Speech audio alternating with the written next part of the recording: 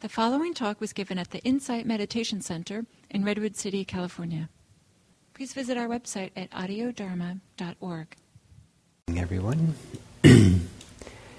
And so last week I started a series of talks which I'll give for the Mondays that I'm here for the next 8 weeks or so on the Eightfold Path. And so it's a teaching that comes from the Buddha, and it's come down through the ages as one of the core presentations of the path of practice that he taught. He taught a path of practice, a path that would take a person from their suffering, from their despair or fear or tension and troubles that they have, along a path that would end up with freedom from that suffering. And down through the ages, many people have walked that path, and it's a remarkable path in the freedom and the peace, the happiness that it could provide the heart. So today what I'm going to do is talk about, last week I gave kind of introduction to it, and after another introduction today, this short one, I'm going to talk some about the first step in that Eightfold Path, the first fold. It's called right view. And so I would like to begin by telling a story that the Buddha told that kind of he used as a kind of a simile for, analogy for this path that he was teaching. He said that, talked about a woodsman who went into the woods and the jungle, and I guess maybe lived there for a long time, worked there for a long time, and then one day discovered a faint traces of an ancient road that had long ago been overgrown. And so he kind of cleared a little bit the traces, the road, and he started following the hints of this. And he followed it deeper and deeper into the woods, and ended up at the overgrown, not exactly ruins, but the overgrown remains of a castle, of a palace, or a capital, an old capital long ago. And so then the Buddha came back out, or the Buddha, this woodsman came back out, and he went to the king and queen of the land and said, I have found this ancient road. And this ancient road leads to an ancient palace, an ancient capital, deep in the woods. And so the king and queen came to the edge of the woods and saw, in fact, the traces of this road, and arranged for the road to be cleared. And they cleared it all the way to this palace capital, and they cleared the vegetation from that, and then found this beautiful place that then they re-inhabited as the capital. So with that as the kind of analogy, the Buddha said, like the woodsman, I found the traces of an ancient road, an ancient path. And I followed those traces and cleared them, and at the end of that I found the possibility of a profound form of peace and well-being and spiritual freedom. And then he doesn't say this, but I kind of would like to believe this is part of the analogy, is the Buddha found the path, he found this palace, and then he came back to tell the king and the queen, and about what he'd found. And the king and queen is you and I, is all of us. And he's come back and told us there's this path that you can find. There's a trace of it. And I love this idea that, that he'd come back and tell the king and queen, and it's us. Because in Buddhism there's a recognition of a tremendous dignity and value in the human being. And Buddha kind of swept away not didn't sweep it away, but he kind of didn't focus, kind of ignored the caste system of his time, and championed equality among everyone who was there, or a certain kind of equality that came when people lived ethically.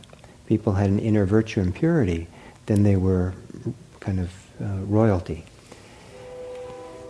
So, and also the road, this ancient path that's overgrown, is meant to be in you. It's not external.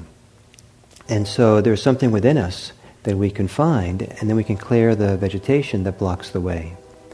The analogy of a cleared path, a cleared road, is one that's unobstructed for us to walk. And so the idea is that it's possible to create an unobstructed path for us to walk our life. And many people find their lives quite obstructed. And generally it's obstructed by many of the things that we grapple with, we struggle with, our attachments, our fears. One of the powerful things about meditation practice, especially if you do it fairly seriously and make it a regular committed part of your life, is that sooner or later you have to grapple with all your inner struggles. Meditation practice is not an alternative to facing yourself and seeing what's really here for you. And some people have a lot of overgrown, a lot of kind of vines and trees and bushes that have overgrown their path. And so part of meditation practice is to meet these things and then begin to do the work of clearing until we have an unobstructed path to freedom. And if we avoid the jungle, if we avoid the forest and avoid the obstructions, then we can't do the work of clearing the path. So the first step of this Eightfold Path is right view. And when I first heard about right view, it was a little bit of a turn-off for me, the notion of it many years ago. Because right view, in my mind, meant, there's a right belief that I'm supposed to now believe. But there's kind of two errors with that view. One is the word right was not meant to be, kind of more, kind of puritanically right or doctrinally right or something like that. But means if we use the English word right, it means appropriate. Kind of like if you want the appropriate tool to do a job. And so if you want the right tool for the job, and so this is the right tool for the job of becoming free, of finding the path. The other idea of right, meaning of sama, means in harmony. So it's the harmonious view. It's the view that brings you into harmony, in accord with some kind of harmony.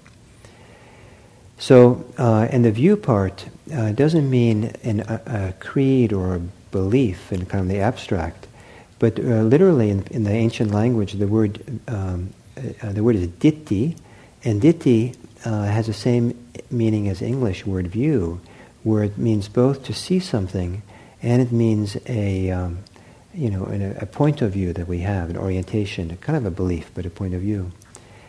So a right view is a point of view, or perspective, that we can adopt for the purpose of finding the path.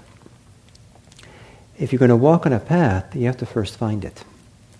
And so this is the perspective that allows you to see it. If you're not interested in the path, you don't need that perspective. But if you want to walk the path the Buddha taught, a certain perspective is needed, an orientation is needed. And so this is called right view. And the right view begins with a view which might sound quite silly, or not silly, but simplistic, that the actions that you undertake, the things that you do, have consequences. And most of us understand that. If you drive your car for a long time without refilling it with gas, and you're driving out in the desert, there'll be consequences for you. But if you fill the gas, then you probably make your way. So there's all kinds of things. You go to the store, and the consequence of buying food at the store is you have bags of food to bring into your car and drive home with. There's many so there's consequences. We live on consequences all the time. The Buddha stressed the importance of this because in its spiritual life, the life in Buddhism, to become free of suffering, we have to really appreciate those actions which bring us suffering, understand what they are, and understand those actions that bring us happiness and freedom, peace.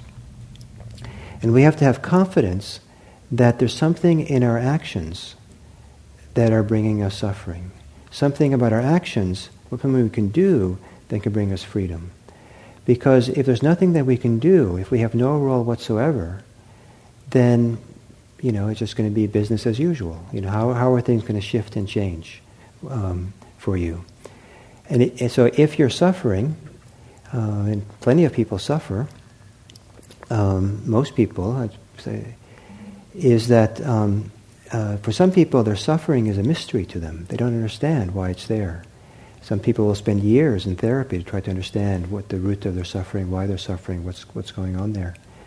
And in the busyness of life, in the busyness of an active mind, it's sometimes very hard to get still enough, focused enough to really see deeply enough to see what we're doing that causes our suffering. One of the things that people will often do is look in the wrong places for the causes of their suffering. One of the wrong places is to blame other people. Other people can be responsible for all kinds of harm that's done to us, but it's the wrong place to look for what we can do to become free, or to understand what we do that causes us suffering. So the Buddha said that the beginning of right view is to really appreciate that our actions have consequences. And without that appreciation, then there can't be the confidence and the interest to do the next step. And the next step of right view is to look at the world of action and consequence in a particular area of our life. And that is the area having to do with suffering. And so right view begins by being interested in your suffering. And so as someone made a bumper sticker here some years ago, Cheryl, is he here? Someone, we had a bumper on the counter there. I haven't. There you are, Cheryl. Did anybody put it on their car? I don't know. I haven't seen it. You haven't seen any? Maybe we'll try it again. The bumper sticker was "I break for suffering." So I stop for suffering. So the idea is to take suffering seriously enough to take a second look and third look and look more deeply, which also is somehow kind of for some people. Counterintuitive. Some people want to avoid it. Some people want to run away from it. Some people want a quick fix. Some years ago, a friend of mine was teaching mindfulness-based stress reduction for people who had chronic pain. And a very tough retired police officer took the class for extremely bad back pain. And he'd been to doctors, he'd done everything that medicine could do apparently back then, and he still had intense pain. And so he came to this kind of last resort. He came to this mindfulness-based stress reduction class. And one of the first days of the class, my friend told the people in the class and told him, bring your attention and focus on your pain. And he got furious. That's not what I came here for. And I came to have that go away, not to feel it, not to be with it. So the idea is, the beginning of it is to take give enough attention and care to get to know our suffering. And just that movement itself is very powerful if the usual tendency is to avoid it or attack it or get angry or put your head in the sand like an ostrich or something. To really, in an adult, mature way, to sit upright, stand on your own 2 feet in a sense, and turn around and look at your suffering in an honest and direct way. And to learn to do that, then stand on your own 2 feet, upright, look at it without succumbing to despair, upset, anger, blame, all the kind of things that kind of self-pity, all the things that can kind of not get in the way of really looking at it. Here, I am suffering. This is what's going on. Let me look at it. And then the idea is not so you can just suffer better. That's not the goal of Buddhism. These Buddhists, they're just a party pooper. They tell me to look at my suffering, and I'd rather do a spiritual practice that has me dancing and singing. That's really, that's fun, and it's much more spiritual. I feel so enlivened afterwards, and it's great. But you have to be a little patient. Wait, this is only the entry point. So we look at it long enough so that we can see that action, the thing that we're doing, that's bringing about the suffering. And what the Buddha said was the action is attachment or clinging. And this is one of the big challenges in what the Buddha had to teach, and it's a worthy challenge for you to take up and debate with or look at. Mostly you don't debate it by abstractly, you kind of really look at yourself and see if it's true. can you find in yourself the attachment or the clinging that is there, that's the condition for you to be suffering. And you won't find it again if you look for the suffering, for the cause outside. But what are you doing? How are you tightening up? What kind of compulsions are you living under? What drivenness, what contraction do you have that seems to be the source of the suffering that you have? And then, seeing that, then the next step is to at least see or have vision for the possibility then of ceasing from that action, of somehow letting go of that attachment, that clinging, that contraction that's giving rise to that suffering. And so that's kind of the good news of Buddhism. So you stay with your suffering to see the cause. You at least you see the cause or have a sense of it, to have a vision of a possibility of happiness and well-being at the other side. Even with that vision of happiness and peace at the other side of it, it's not so easy to discover our clinging really well and understand it well enough to let go of it. And this is why we have the Eightfold Path, in order to help us with that process of letting go in a deep way. So that's the core kind of idea of right view, and it's to use that perspective, orientation, to pay attention to our suffering, our distress, our unease, the ways we get uncomfortable, to take it seriously. Now, this is a kind of core. Some people say the heart of Buddhism. It's called the Four Noble Truths. So to use the perspective of the Four Noble Truths. So, since Buddhism is a world religion, it has a kind of a lofty status, and we say this is the core, essential teaching of Buddhism, the Four Noble Truths. It puts it up on a pedestal. It seems really lofty and great. And then because it's a religion, you might think, well, I don't know, I don't know if I want to get too close to this. You're already really intimate with it. You're already doing it. The Four Noble Truths are not uniquely Buddhist, but they're uniquely human. You're all practicing it. I suspect every day you do it many, many times a day, practicing the Four Noble Truths. You just don't call it that. But the movement that it entails is something we all do all the time. I would suggest, I think I made these examples last time, but for those of you who weren't here, or I guess for those of you who were here, maybe we'd come up with a better example, a different example.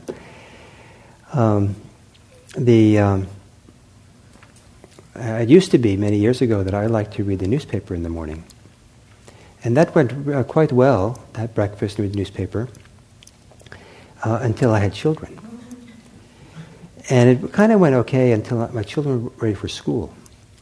And when they started to go to school, they had to be in school on time. And by the time the whole morning routine, was kind of, it didn't work so well anymore to read the newspaper in the morning. And so at some point I started noticing that I was suffering. And how I was suffering was I would feel really harried and uncomfortable, and then getting out the door and getting the last things done and getting the kids up to the car. And if you ever tried to get a 5-year-old to a car in the morning, I mean, the problem with 5-year-olds is that they're too much in the present moment. I teach them, I teach you all to be in the present moment. That's what my job is. But that's all these 5-year-olds. My kid would go out the house and he'd see the flower. He'd stop and look at it and enjoy the flowers, and he's really there for it. He's fully present, and it's like there was a Calvin and Hobbes cartoon many years ago, where Calvin and Hobbes are climbing on a branch of a tree. And Calvin says something like, just to be completely in the present moment is so wonderful, this is great, everyone should practice being in the present moment, and how wonderful it is. And Hobbes says, yes, but you're supposed to be in school right now. So here I am, impatient, trying to eat late, trying to get these kids. So it took me a little while to realize I was living under a certain kind of stress. And so by looking at that, I pretty quickly recognized that the one thing that I was holding on to in the morning that I was kind of stuck on was reading the newspaper.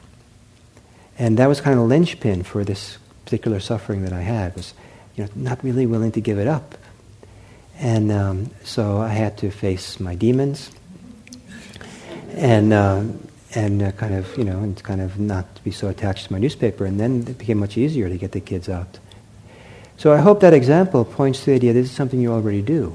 You probably have things like that you do. Even the example I gave last week, I think, was the idea of coming to a red light. And, you feel impatient at the red light. It's uncomfortable. You feel yourself, you can't blame anybody else for that discomfort. You realize that you're holding on, pushing, and so you relax, and that ends. That's the first three of the Four Noble Truths. The fourth Noble Truth, maybe it's not so common, because that's the path of practice that we have.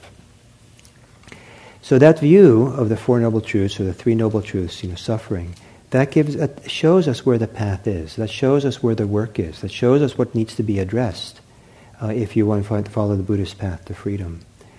And so it's an alternative to many other places people look for relief or release from their suffering. The argument in Buddhism is that this is the direct way.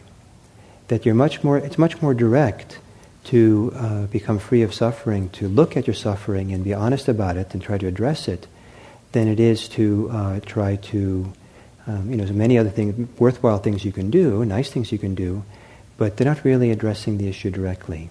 And so some people in the spiritual circles, in the time of the Buddha, they did a lot of things the Buddha thought was not very efficacious for that. So, for example, in ancient India, they would bathe in the rivers, Ganges, in order to become pure. And the Buddha said that this wasn't, he didn't stand behind that as an effective way to become free of suffering. People would do all kinds of rituals to the gods, and so they're trying to find their happiness by getting the gods to kind of do nice things for them, but they make offerings. People would do ascetic practices, and they would, do all kinds of things that, to starve themselves and all kinds of things to suffer a lot. And the Buddha said that's not going to address the issue either. It's just going to make it worse. If you want to address the issue, you need to kind of look at it right in its face, be really honest by it, and that's a direct path to where you find the direct path. So right view. So right view is not a belief, but it's a perspective or an orientation or a frame of reference we use to look at this human life of ours. And our life is complicated. There's many things you can pay attention to. But if what you want is real freedom from suffering, you want that happiness that comes from that release, then the Buddhist path is to take an honest and mature look at your own suffering. And that's the beginning of the path. If you can go a little bit further and begin at least appreciating or look for or understand your contribution to that, the way that we cling, get attached, crave, get contracted, are compulsive, addicted. So many different words we have in English to represent the idea of being caught up. So we begin to understand that, and then begin the process of loosening that up, dissolving the knots that we're in, thinning out the attachments that we have, until finally one day the knots, the attachments, the thread, the rope of attachment that keeps us bound to itself is worn out. And that's a beautiful thing, to come to a time when the heart is free and the mind is released in its freedom. So that's right view, the first step. So we have some time now, if you would like to ask any questions about that.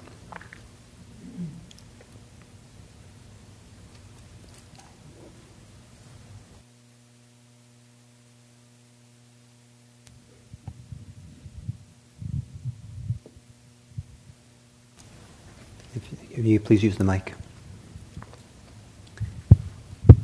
So my question is, could it be sometimes that you're looking at your pain for too long? Because I imagine you look at it and somehow you get over that, or it goes away, or it diminishes. But because, I mean, at least with me, sometimes I just think I'm looking at my pain a lot, or maybe I'm not really looking at it, I'm just obsessing about it. Yeah. So the way this mindfulness of the Four Noble Truths works is that we're looking at the consequences of what happens. The action and consequences are very important.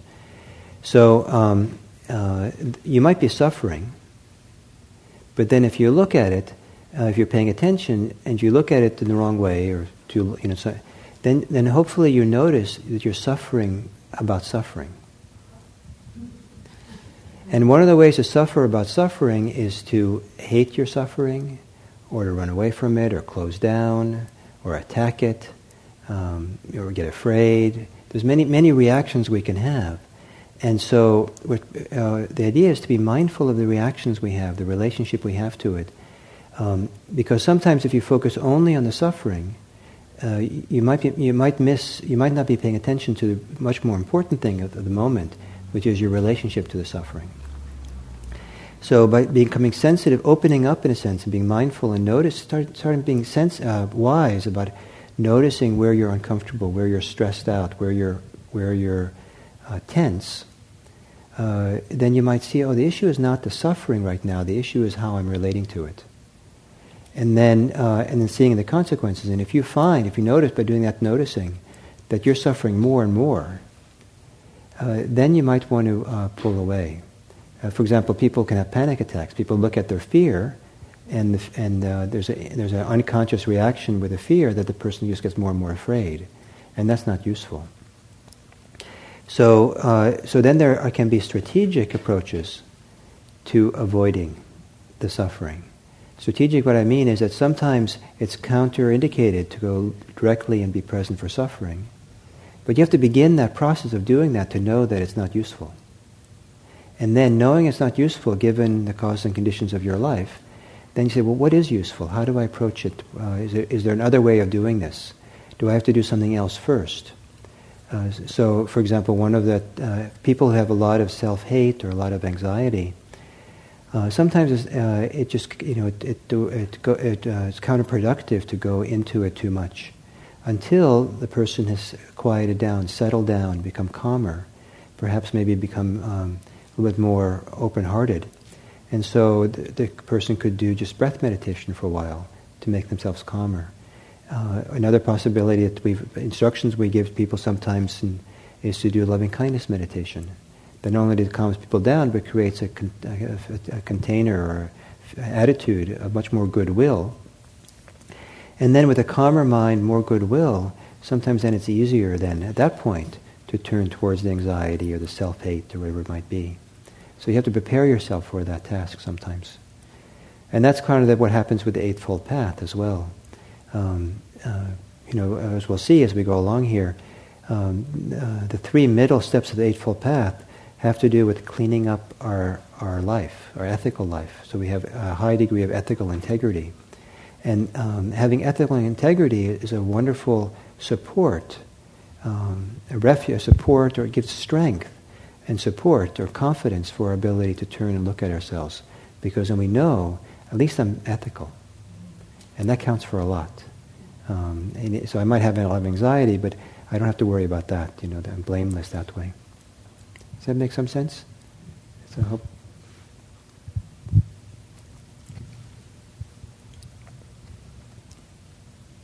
So over here.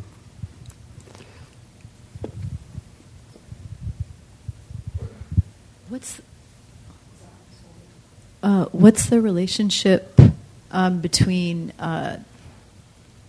right wise view and emptiness? For some reason, I thought a view of emptiness was in there. I don't know. The view of emptiness. There's the core teaching is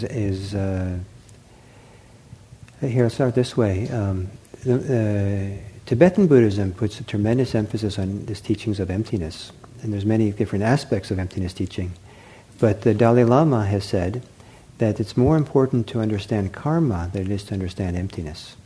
And karma is basically the same thing as what I've taught today, that our actions have consequences, And the core action to understand and appreciate is suffering and the causes of suffering. That's the core. Some people would say the teachings of emptiness are, there's a bit different teachings of emptiness. It depends, so there's a whole list of them. But one of the ways people make the connection between the right view and emptiness is that because nothing is absolutely,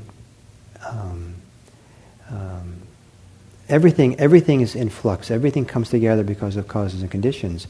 Nothing is permanently, essentially there, some permanent essence to it. Everything is malleable. Everything can change. And so because everything is changeable, because everything comes together with causes and conditions, that's the good news, because that means that the things that trouble you the most, like your own suffering, that can change. You're not stuck with it. Suffering is not permanent. Something? So is that more in Mahayana Buddhism? This is closer. Is that part of the teaching more in the Eightfold Path when Mahayana Buddhists teach it? Is that? Yeah, the emphasis on emptiness is the emptiness philosophy or teaching is really prominent in Mahayana Buddhism, Tibetan Buddhism, Zen Buddhism, and all that.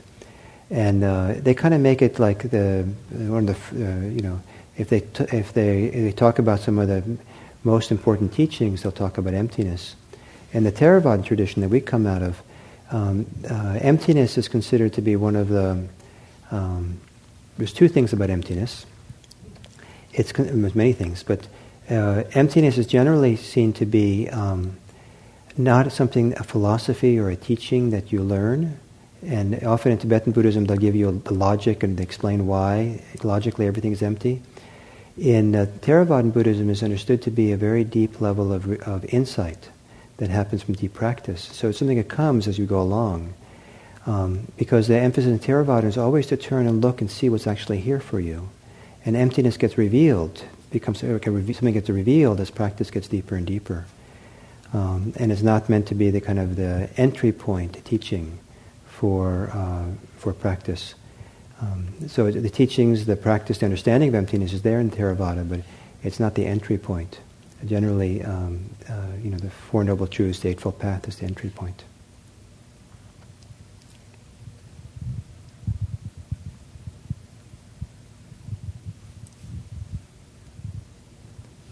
So if you can, I shouldn't go up here with Helen.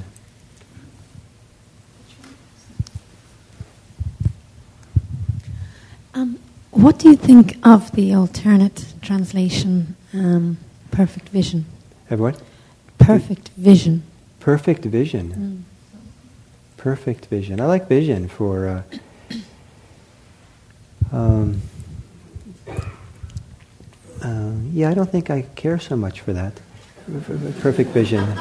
So I think as I hear it, a couple of things. That I think in the beginning, it begins by a view, in a kind of understanding we take, we give the benefit of the doubt to. So these Buddhists say that it's useful to pay attention to suffering, to look at the cause. And so I think I'm going to start using that as a framework to understand my life, to look.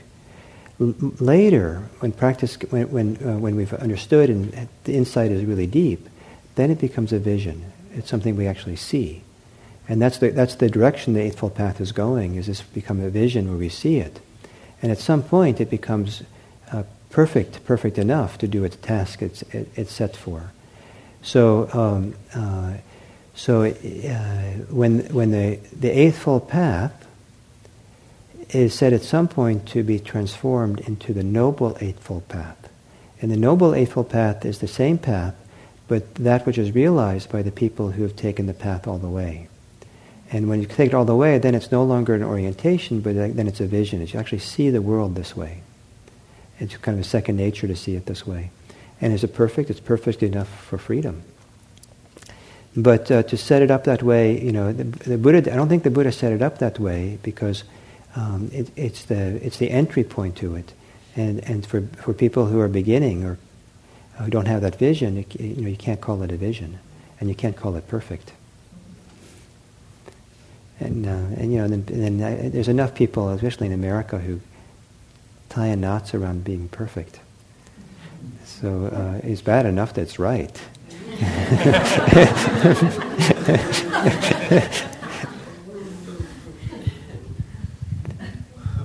So over here.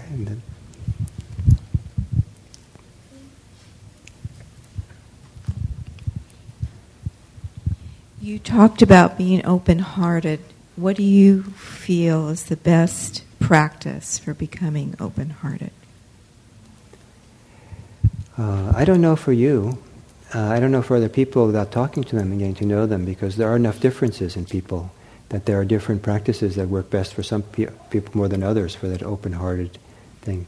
I don't know if it was the best one for me, but the two practices that opened my heart the most in my first 10 years of practice or so, 15 years of practice, had to do with meditation practice.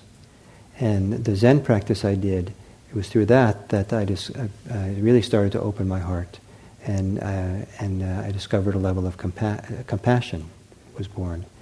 And then when I did this practice here, the mindfulness practice, that opened my heart in a different way, so that it became characterized by loving kindness and metta. So for me, that was the route, and it was one of the great treasures of my life, was to have this happen through the practice. And it wasn't intentional. It wasn't like I was trying to open my heart. It was, but I didn't even know there was an issue. I didn't know I needed to. and so, but then he was kind of surprised that this is the results of what happened. And a lot of it happened because I sat with my suffering, especially during my Zen time.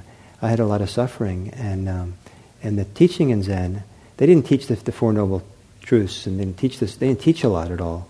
What they taught was just sit upright and be still in the midst of what's going on.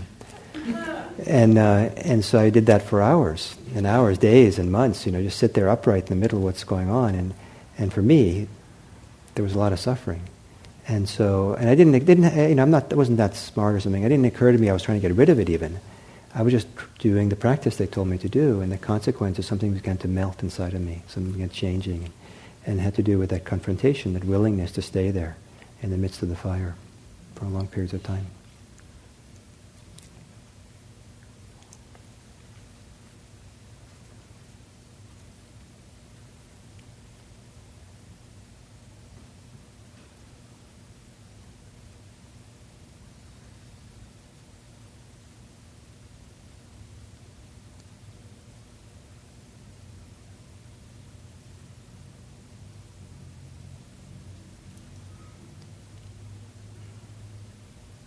Clear enough?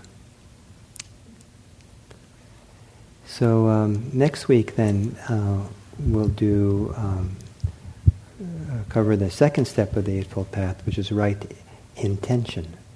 And intention is one of the really, is another aspect which is really central to Buddhism. Buddhism puts a tremendous importance on what your intention is, and the intentions you live our life on, and finding your deepest intention, and caring for your intentional life. Intention is so important in Buddhism that sometimes, a little bit tongue-in-cheek, I've thought that if anything qualifies as yourself in Buddhism, it's your intention. It shapes and colors and characterizes what a person is more than anything else. So right intention is the intention that supports this endeavor, this powerful practice of the path to freedom. So that'll be next week. So, thank you.